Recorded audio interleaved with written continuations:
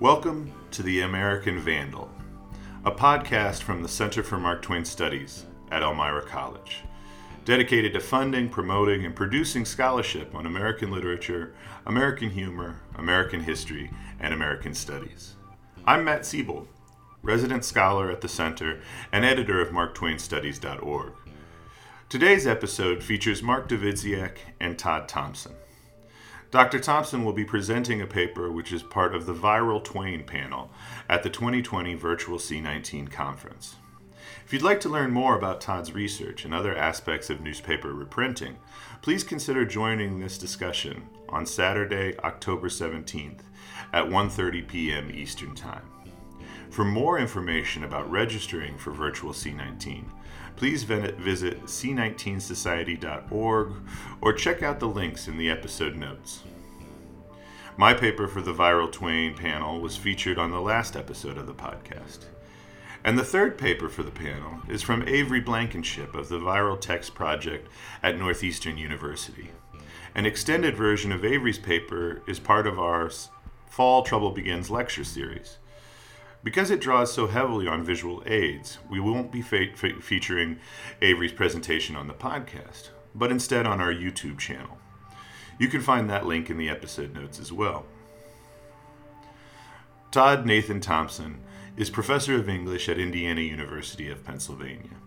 He was a 2019 Quarry Farm Fellow and Park Church lecturer, a 2018 Trouble Begins lecturer, and most recently a presenter at the 2020 Quarry Farm Symposium on American humor and matters of empire.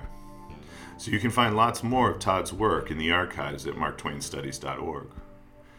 Today, he's going to discuss how Mark Twain became a preferred pundit on annexation and other related political controversies surrounding the Hawaiian Islands, then known as the Sandwich Islands. This is A Few More Seminaries Would Finish Them Completely, Mark Twain, the Sandwich Islands, and the Politics of Reprinting.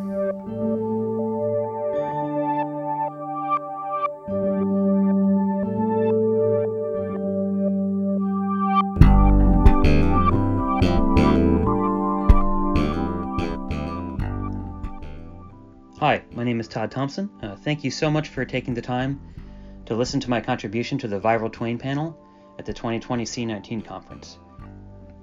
In October 1873, Mark Twain penned a letter to the editor of the London Weekly Standard, which read in part as follows: Sir, in view of the prevailing frenzy concerning the Sandwich Islands and the inflamed desire of the public to acquire information concerning them, I have thought it well to tarry yet another week in England and deliver a lecture upon this absorbing subject. I do it because I am convinced that no one can allay this unwholesome excitement as effectually as I can. I feel and know that I am equal to this task, for I can allay any kind of excitement by lecturing upon it. I have always been able to paralyze the public interest in any topic that I choose to take hold of and elucidate with all my strength.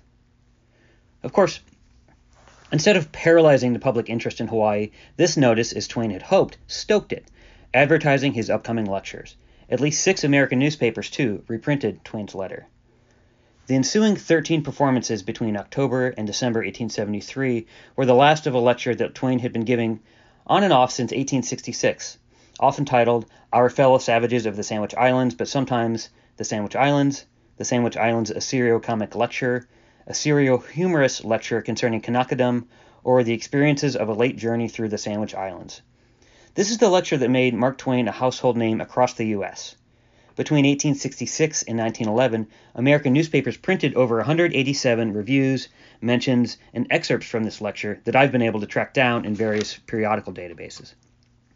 These squibs, and of course countless others that didn't make it into the databases, fueled Twain's literary celebrity and kept some Twain jokes in continual circulation. A close look at these excerpts shows how the circulation patterns and practices of scissors and paste journalism simultaneously shaped American readers' images of Twain and of Hawaii. But first, let me acknowledge some scholarly debts. My scholarship on reprinting in American humor builds on Bob Nicholson's research on jokes in Victorian-era newspapers, Meredith McGill's literary history of the culture of reprinting, Ryan Cordell's concept of the network author, and Cordell and Abby Mullen's work on fugitive verses. Adapting Cordell and Mullen's terminology to widely reprinted newspaper jokes, I've sought in my own work to identify examples of fugitive humor that, in reprint after reprint, adapted to different historical moments, audiences, and even rhetorical purposes. In this talk, I look at how reprinted jokes from Twain's lectures shift meanings through editorial changes or by their separation from the original context of the lectures themselves. The excerpts of Twain's lectures that editors reprinted out of context reveal the divergent ideological uses to which Twain's serio-comic ruminations on Hawaii were put during decades rife with annexation agitation. Twain's early Sandwich Islands lectures, given soon after his return to the U.S. from Hawaii, were timely and topical, coinciding with Hawaiian Queen Emma's 1866 visit to San Francisco. In fact, the newspaper The Daily Alta California mentioned her visit and Twain's lecture in the same paragraph. In his first lecture, Twain exhibited support for U.S. annexation of Hawaii, noting its possibilities as a producer of sugar, cotton, and rice. He justified this stance by saying, quote, "The property has got to fall to some heir, and why not the United States?" But he soon omitted the annexation passages and by the end of 1867, quote, was publicly ranked with the anti-expansionists. In fact, as James Carone has noted, the lecture, quote, contains anti-annexation sentiment and general ambivalence about annexation. As Carone characterizes it, quote, "During the lecture, Clemens, as Mark Twain, uses Hawaiian culture as the main butt of laughter, but he also inverts the assumed inferiority of the island culture in order to score points against American culture." In spite of this, the jokes from the lectures most often excerpted and reprinted by American editors tend to get easy laughs from highlighting Hawaiian otherness and implying American superiority. In this way, the fugitive jokes derived from Twain's lecture, often circulating without the framework of Twain's ironic, self-mocking stance or his lecture's anti-imperialist critiques, told a different story about Hawaii and Twain's attitude towards it than did his lecture as a whole. These circulating squibs certainly reached a wide swath of the American reading public. Of the 187 different excerpts from, reviews of, or mentions of the lecture between 1866 and 1911 that I found, the vast majority appeared before 1855 in 31 states, Montana Territory, and the Kingdom of Hawaii. 16 of them are merely announcements of upcoming lectures, and 53 are reviews or summaries of, references to, or compilations of multiple jokes from Twain's lectures. The rest, some 118 reprints, are brief excerpts of one joke from the lecture. In what follows, I focus on a few of the most often reprinted of these excerpts in order to determine how they may have impacted American readers' perceptions of Twain and of Hawaii. The first common reprint that I will examine differs from the others in that, even in excerpt form, it offers a pointed critique of the deleterious effects of American imperialism and missionaries. The version in the February 16, 1873 Columbia, South Carolina Daily Phoenix appeared as an entry in a column of miscellaneous items and reads in its entirety, quote, "Mark Twain that says that 18 or 19 years ago, the population of the Sandwich Islands was 400,000. Then the people were happy and alarmingly prosperous. Civilization reached them, and in 2 years the natives numbered only 100,000. He thinks a few more seminaries would finish them completely." At the end of March 1873, it appeared in the current items columns of 3 more newspapers. The joke also featured in 6 reviews or collections of multiple jokes from Twain's lecture. Like many other parts of Twain's Sandwich Islands lectures, it combines facts with a punchline. By associating learning with genocide, as Carone writes, the joke strikes satirically at the foundation of the missionary's work. It is therefore somewhat surprising that this joke was excerpted and reprinted even a few times, but it does coincide with the clearly anti-annexation attitude that Twain expressed in his widely excerpted and reprinted January 1873 Letters About Hawaii to the New York Tribune. The excerpt echoes the ironic support for annexation that Twain expressed in those letters, and thus served as a counterpart to it in the first months of 1873. Other commonly reprinted jokes from Twain's lecture tend to denigrate Hawaiians and tacitly excuse American imperialism, often in ways that ignore the self-effacing irony of Twain's lectures. For instance, another popular joke from Twain's lecture that also circulated in multiple versions in the first half of 1873 sought to other Hawaiians by mocking their dress, or rather their undress. I found 7 reprints of the following joke appearing in newspapers in Ohio, Iowa, Illinois, Maine, Tennessee, and even Hawaii, as well as 6 versions that appeared in reviews of or collections of multiple jokes. The most common version is worded as follows, quote, lecturing on the Sandwich Islands in New York the other evening, Mark Twain graphically described the costumes of the islanders. In the towns, they wear something like civilized garments, but in the upcountry, they wear, well, a smile or a pair of spectacles or something of that sort. Other versions replace something of that sort with, quote, rarely anything else, or add in editorial commentary such as, we should say that to wear only a smile or a frown would be reducing one's garments to the last degree of thinness. In each case, Twain's genial humor and the newspaper's presentation and commentary on it pretend to perform Victorian restraint while titillating readers by stoking their sensual fantasies about Pacific Islanders. Circulating during the same months as Twain's dark anti-missionary jest about Hawaiian population decline, this joke allows its readers to an imagined gaze at Hawaiian bodies. 2 years later, a similarly demeaning Twain joke about Hawaiians was reprinted at least 18 times in newspapers in 10 different states and territories, from Maryland to Montana, between January 30th and April 7th, 1875. The joke, quote, Mark Twain says the Sandwich Islanders are generally as unlettered as the backside of a tombstone, is a dig at Hawaiian literacy that Twain himself knew was inaccurate. According to Paul Fatout's composite transcript of Twain's 1869 to 1870 lectures in Mark Twain Speaking, Twain praised Hawaii's high literacy rates, saying, quote, the missionaries taught the whole nation to read and write with facility in the native tongue. I don't suppose there is today a single uneducated person above 8 years of age in the Sandwich Islands. It is the best educated country in the world, I believe, not excepting portions of the United States. According to the February 8, 1873 Brooklyn Eagle transcript of the lecture, 3 years later Twain was still doing this bit about Hawaii being, quote, the best educated country in the world.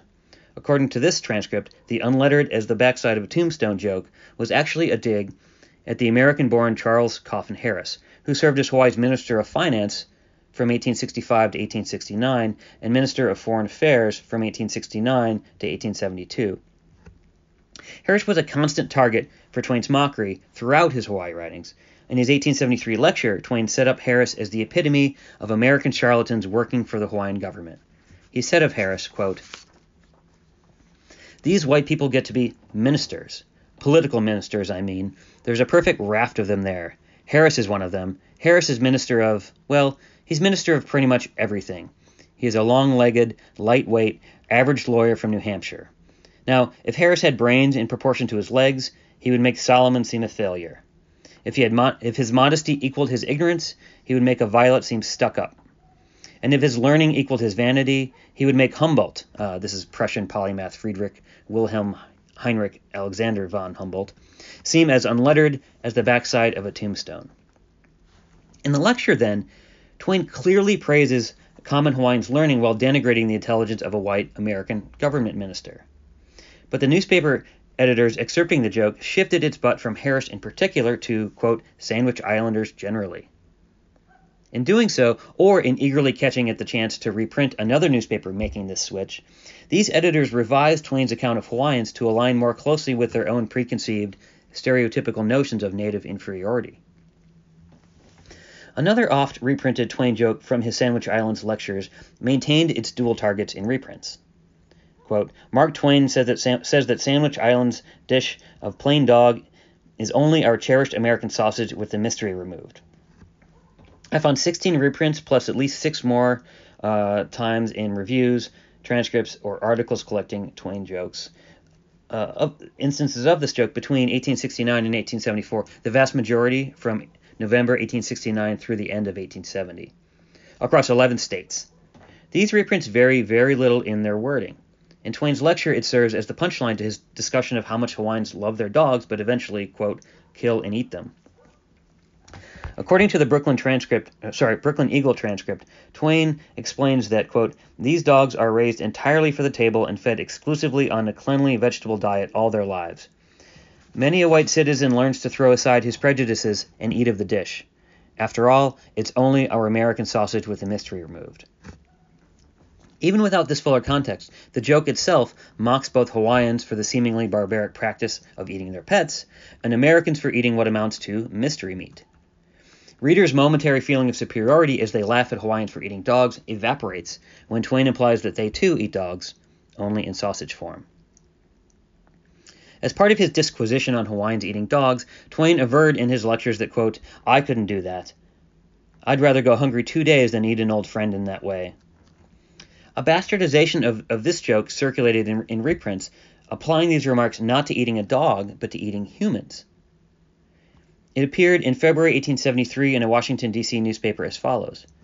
Mark Twain, in speaking of cannibalism, grows serious for once and solemnly declares that for his own part he would rather go hungry for 2 days than eat an old personal friend.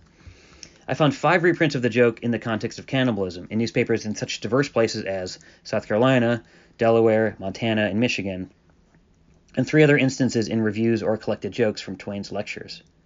Another version, printed in the New York Tribune and copied by the Honolulu Pacific Commercial Advertiser, admits the appropriate context for these remarks but still connects them to cannibalism by association. Quote, "The charge of cannibalism was discussed at length, and the lecturer assured his hearers that for his own part he would rather go hungry for 2 days than eat an own personal friend. This was apropos to pet dogs, but led the way through the mixed diet of the islanders, including sausage with the mystery removed." Both versions have the effect of twisting and conflating Twain's lecture topics to raise the specter of cannibalism, which was a particular obsession of 19th century American readers and joke-tellers in their imagination of Pacific Islanders. Of course, this misinterpretation was plausible given Twain's comic concentration on cannibalism in his lectures and other writings about Hawaii. In fact, the most reprinted joke from Twain's Sandwich Islands lectures, by far, was another cannibalism joke in which Twain situated himself, not native Hawaiians, as a savage cannibal. In his lectures, Twain sometimes proposed to explain the practice of cannibalism by demonstrating it on a baby in the audience, if only a mother would volunteer her child. In reversing the stereotype by portraying himself, not a native Hawaiian, as a cannibal, Twain brought the act of cannibalism to America, to the very stage upon which he stood. The first appearance of this joke that I found was in the December 26, 1866 Boston Evening Transcript. Quote, "Mark Twain, a California humorist about to visit the Atlantic States, in the printed program of a lecture he was lately to give in San Jose, proposed to illustrate the cannibal propensities of the ancient islanders by devouring a child in the presence of the audience, if some lady would furnish one for the occasion. That part of the program was necessarily omitted, no maternal relative coming forward with a spare infant to enable him to carry out the illustration." Carone notes in his analysis of Twain's lectures, quote, "To complete this outrageous joke, Mark Twain would pause and wait in silence for a few moments, as though expecting a child to be produced. Western audiences apparently found this dark humor hilarious." As Carone has also pointed out, in defending Hawaiians from charges of cannibalism, Twain said at various times in various ways that Hawaiian cannibals are, quote, "almost played out," or that they never existed. While offering to enact cannibalism himself, Twain doesn't just put himself on the same moral level as Hawaiians. Instead, he figures himself and his laughing audience by connection as much worse than Hawaiians.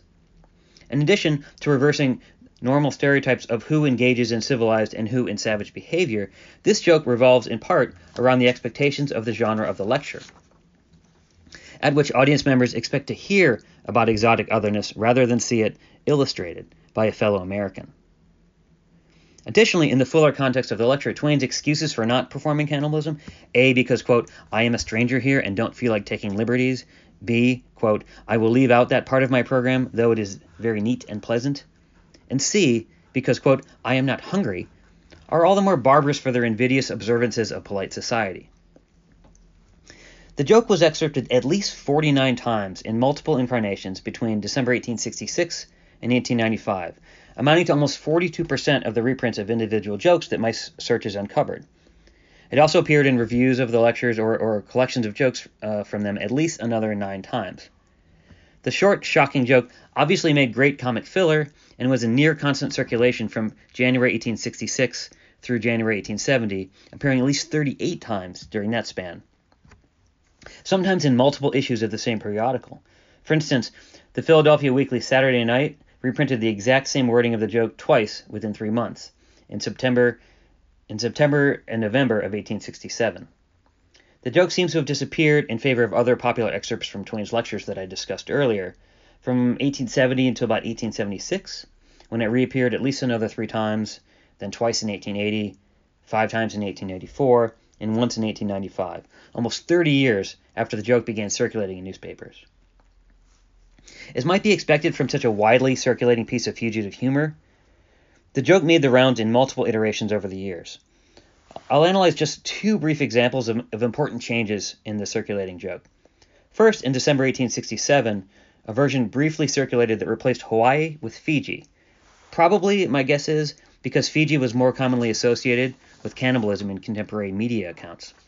This version reads, Mark Twain, lecturing on the Fiji Islands, offered to show how the cannibals eat their food if some lady would hand him a baby. The lecture was not illustrated.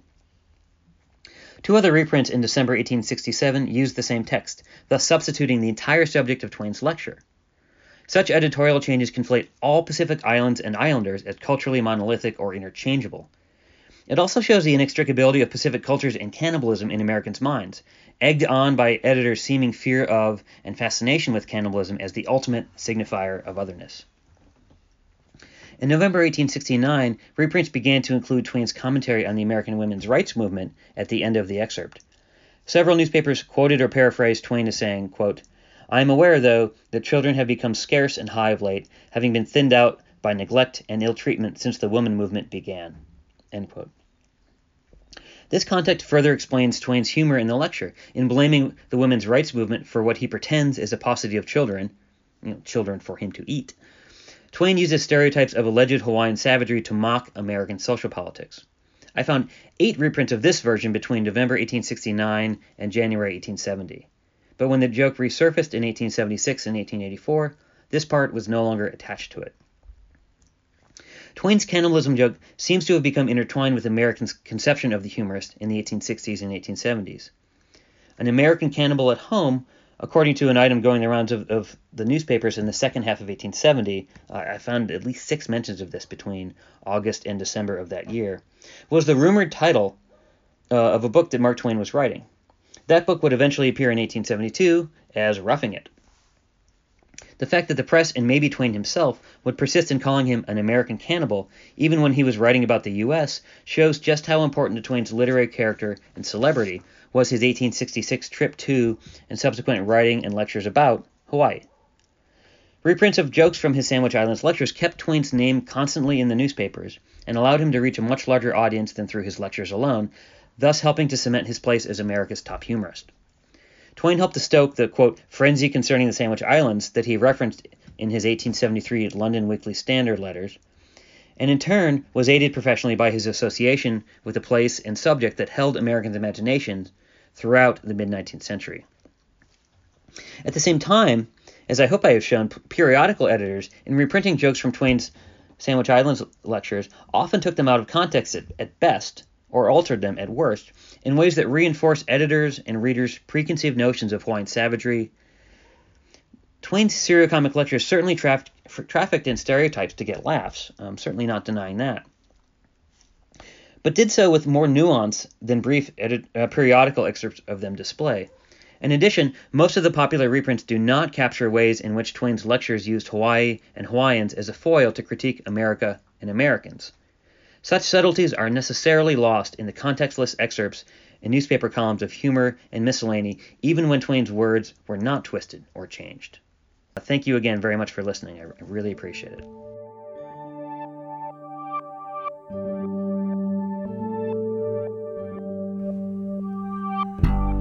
That was Todd Thompson of Indiana University of Pennsylvania.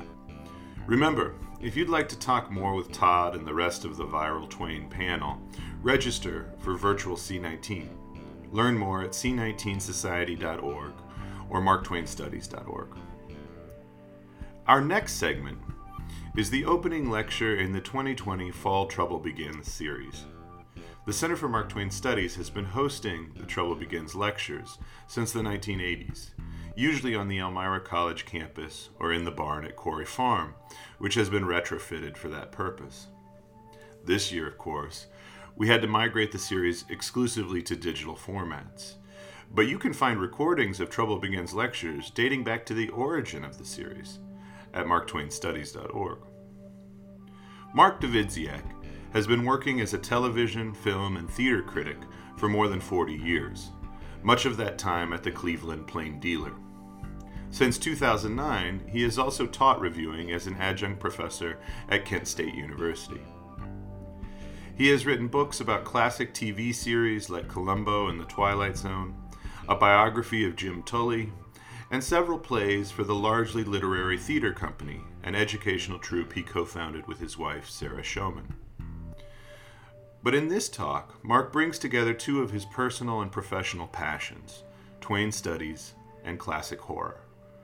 Mark has edited 3 collections of Twain's writings, most recently, Mark Twain for Cat Lovers.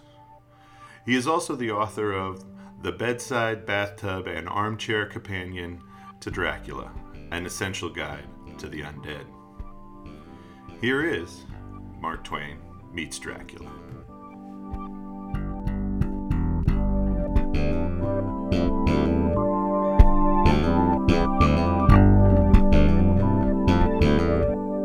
Hello, and yes, our main feature, starting in just a few seconds, is Mark Twain Meets Dracula.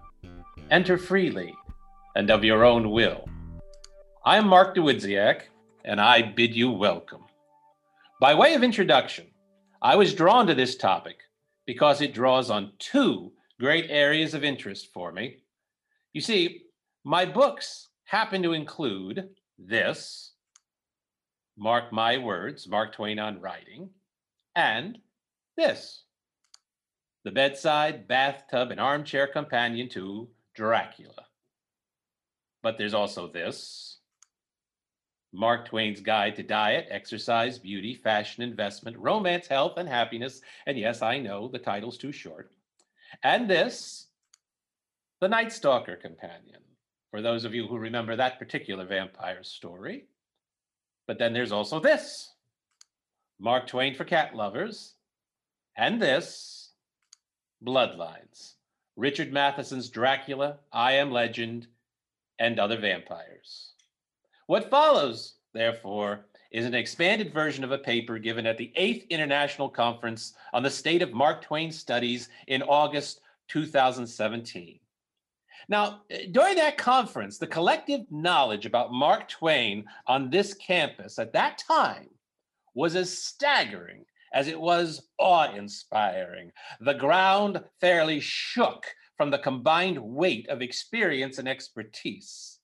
Well, you were surrounded by Twainiacs who could tell you everything from his height and average weight to the recipe for his favorite cocktail. But how about Bram Stoker? If you are at all familiar with the name of that writer, it's probably because he wrote a little horror tome titled Dracula. Now, you may have heard of that, but Bram Stoker had 18 books published over a 35-year span. So here's my question. Name me another title. It's all right. I'll wait. Right. Unlike Mark Twain, Bram Stoker was a bit of a literary one-hit wonder. Now, yes, he did pen a couple of fairly impressive horror novels besides Dracula, including The Lair of the White Worm, which was turned into a bizarre 1988 film by director Ken Russell, as if Ken Russell was capable of directing any other kind of film. And The Jewel of the Seven Stars, considered one of the first major mummy novels. Now, there have been 4 film versions of that one, including a 1980 release, The Awakening, starring Charlton Heston. But let's face it, if we know the name Bram Stoker today, it's because he penned the landmark novel Dracula. He achieved a level of literary immortality by writing an incredibly influential, much adapted, much imitated novel about a potentially immortal creature. And yet, in his lifetime, Stoker wasn't even best known as a writer. So another question that may be on your finals. What was he best known for? He was best known as the manager of London's Lyceum Theatre. And the Lyceum Theatre was the home theatre of Sir Henry Irving, And when I ask my students at Kent State University if they recognize the name Sir Henry Irving, all I get is blank stares. Not one student in 10 years displays even a flicker of recognition. So how to describe Sir Henry Irving to them? And here's what I tell them. He was not only the leading Shakespearean actor of his day, he was the best known actor on the planet. You could take Tom Hanks, Denzel Washington, Harrison Ford, Will Smith, Chris Pratt, Chris Evans, Chris Hemsworth, and any other Chris's you might want to add, put them all together, multiply them by 10, and you still wouldn't have Sir Henry Irving. He was the first actor of any kind to be Sir anything. He was the first member of his profession to go down on a knee before a monarch, have a sword tapped on each shoulder. Arise, Sir Henry Irving. He was so big that when he died in October 1905, the funeral was at Westminster Abbey. That's the big room. That's where they bury the kings and queens. And yet, if you had attended that funeral in October 1905, and had the temerity to suggest that 115 years hence, to the month, a professor at a major American university would mention the name Sir Henry Irving, and not one student would recognize it, you would have been tossed out of that abbey for speaking heresy. But then, if you had had the temerity to suggest that his manager, Bram Stoker, would be better known, you wouldn't have been thrown out of that abbey. You would have been laughed out. Bram Stoker, his manager? And yet, Bram Stoker has emerged as the better known of the two because he wrote a book bigger than himself, Dracula. Now, what has that all got to do with the price of Twain? Well, we have reached that crossroads where Main Street Hannibal intersects with the Borgo Pass, and we get there by following another question. Does Mark Twain make something of a cameo appearance in Dracula, the landmark horror novel published in May 1897?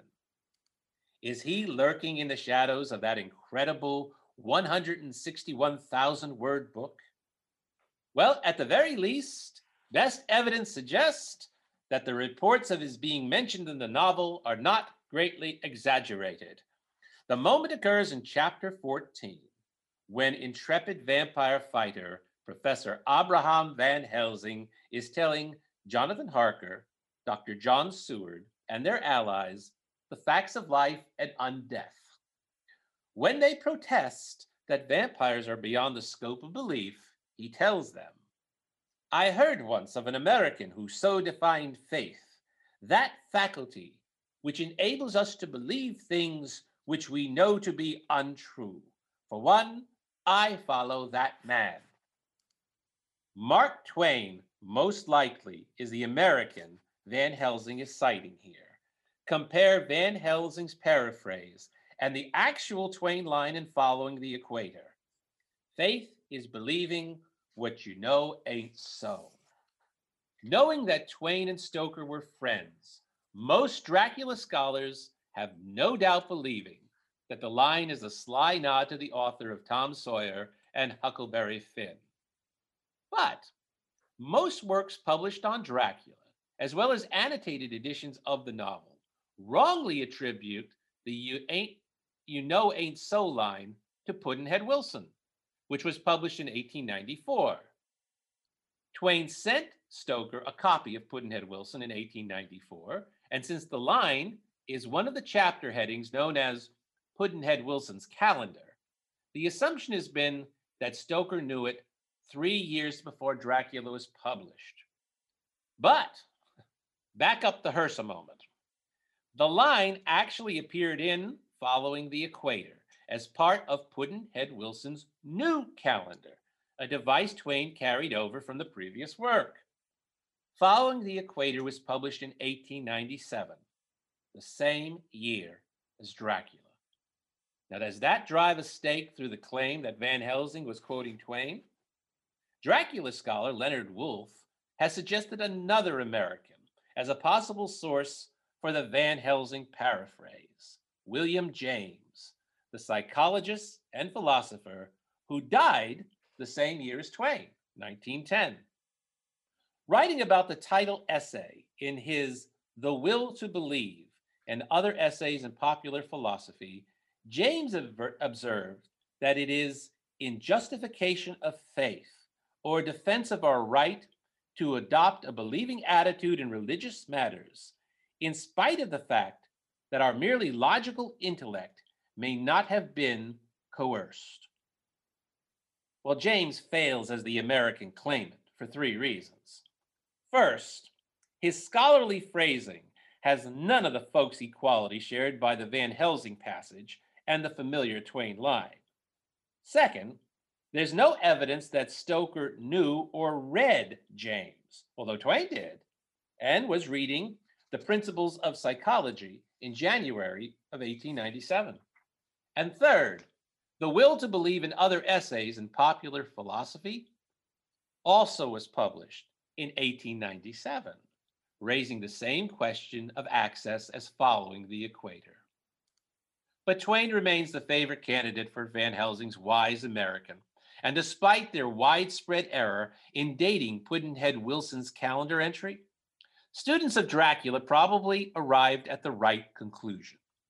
What Twain scholars could have told Stoker scholars was that Stoker did have access to Twain and Following the Equator in late 1896 and early 1897. Mark Twain, born Samuel Langhorne Clemens in 1835, was just one of the many literary celebrities Stoker counted among his friends. Stoker was admired and trusted by a staggering number of authors, artists, and statesmen on both sides of the Atlantic. Stoker carried on a long correspondence with, ready, Walt Whitman, and they met during one of the Lyceum Theater's tour of America. Whitman said of the Irish writer, "My gracious, he knows enough for 4 or 5 ordinary men, and what tact! He's like a breath of good, healthy, breezy sea air." Friends with both Mark Twain and Walt Whitman? Well, that would be enough, certainly, but you're just beginning to chart the circumference of the Stoker friendship circle.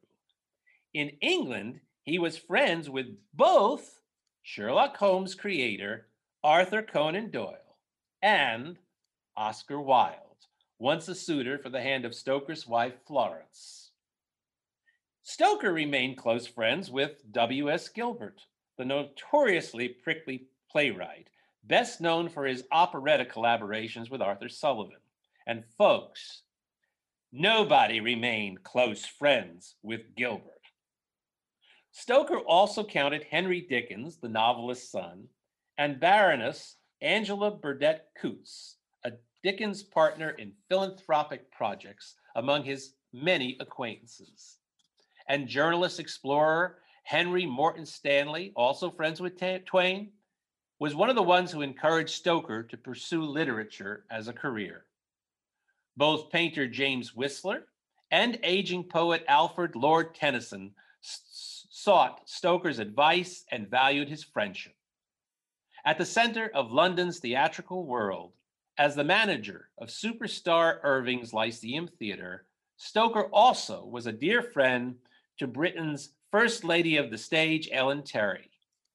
Through his post at the Lyceum, he got to know George Bernard Shaw, an Irishman like Stoker and Wilde, Sarah Bernhardt, and Edwin Booth. Among the leading political figures, he was admired by William Ewart Gladstone, Theodore Roosevelt, and Winston Churchill. If you're judged by the company you keep, Stoker's marks are off the chart. Twain and Stoker may have met through Irving in England during the summer of 1879, when Twain also met Henry James, Charles Darwin, and James Whistler. Or they may have met in New York during the Lyceum Theater's 1883 tour of the United States. There would be many more meetings on both sides of the Atlantic. The two writers last saw each other in 1907 when Twain received his honorary degree from Oxford University. They corresponded until Twain's death in 1910. Twain invited both Irving and Stoker to invest in the Page Compositor, an ill-fated typesetting machine that played a key part in Twain's financial ruin. He returned Stoker's money when it was obvious that the typesetter was too complicated and accident-prone to succeed. "I can't get up enough courage to talk about the misfortune myself, except to you," Twain wrote to Stoker at the time. To repay his debts dollar for dollar, Twain embarked on a round-the-world lecture tour starting in Cleveland, Ohio, in July 1895. He continued his way west across North America, lecturing in Australia, India, and South Africa. He reached London 1 year later, and at this heroic moment of triumph, learned that his favorite daughter, Susie, had died of spinal meningitis at the family's home in Hartford, Connecticut. She was 24. Devastated, the Clemens family went into seclusion at a rented house in the Surrey town of Guildford. In October, they moved to a rented house at 23 Tedworth Square in London's Chelsea district. This was near Bram and Florence Stoker's St. Leonard's Terrace home in London. Many of Twain's closest English friends didn't even know he was in London. One of the few people the family saw on a regular basis during this difficult period was Bram Stoker, whose friendship, loyalty, and discretion were greatly valued by Twain. Stoker was admitted into the solitude, and he never betrayed that trust. He never wrote of what he observed inside 23 Tedworth Square. During that dark period, when Twain wasn't seeing much of anyone in England, he was seeing quite a bit of Bram Stoker. Quote, Twain liked discussing business matters with him, Michael Sheldon writes in his 2010 biography, Mark Twain, Man in White. His advice was uncommonly reliable. It was also fun to listen to his gossip. He knew all the famous people in the theatrical world and many of their secrets.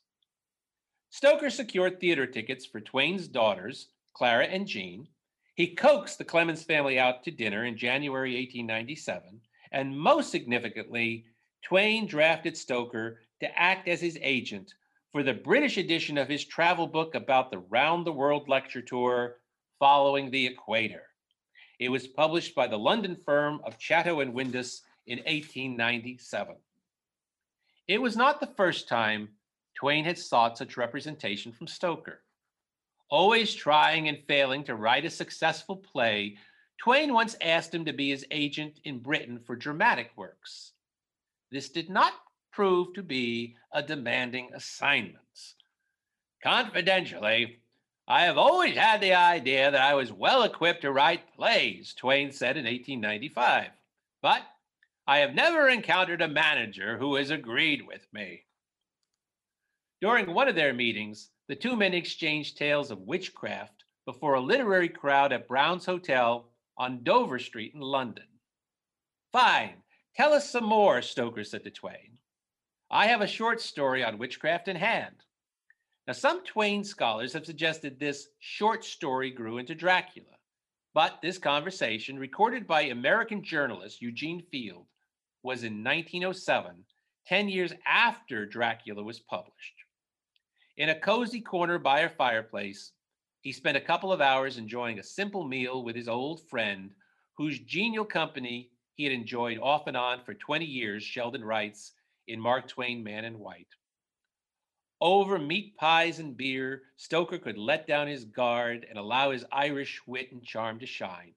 The two writers shared an interest in dreams and ghost stories and spent their time together trading spooky tales of witchcraft like a couple of boys sitting around a campfire on a dark night.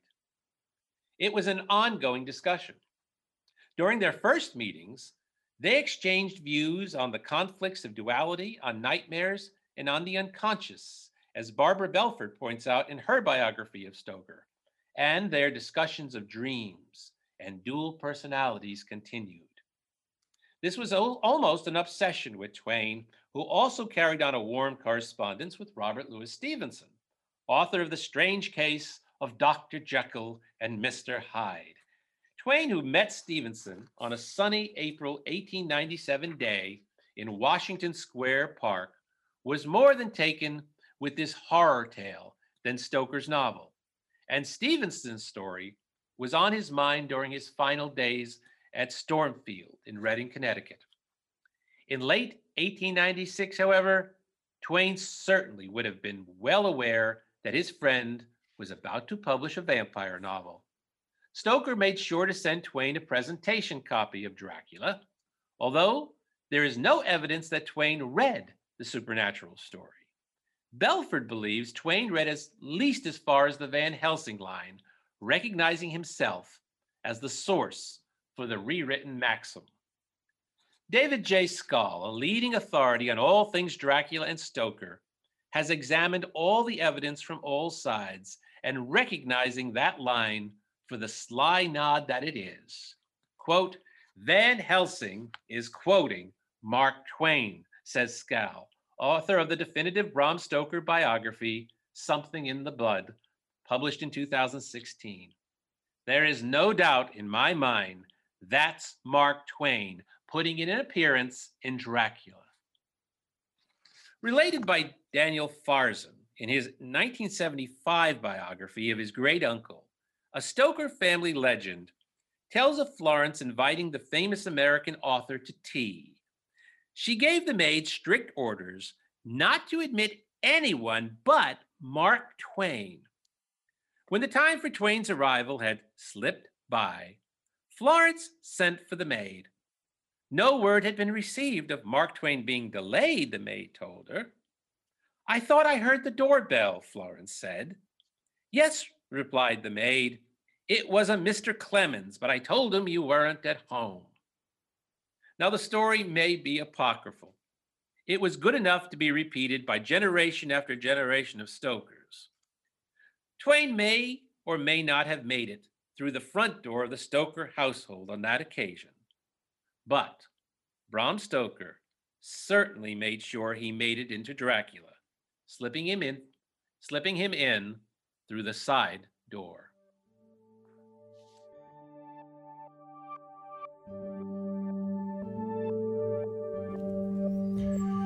This has been the second episode of the first season of The American Vandal, a production of the Center for Mark Twain Studies. Thank you to this episode's featured scholars, Todd Nathan Thompson and Mark Davidziak, as well as to C19, the Society of 19th Century Americanists, for hosting the Viral Twain panel at their virtual conference. And to Joe Lemack, director of the Center for Mark Twain Studies and organizer of the Trouble Begins lecture series. And finally, to Steve Webb, caretaker at Quarry Farm and composer of our theme music.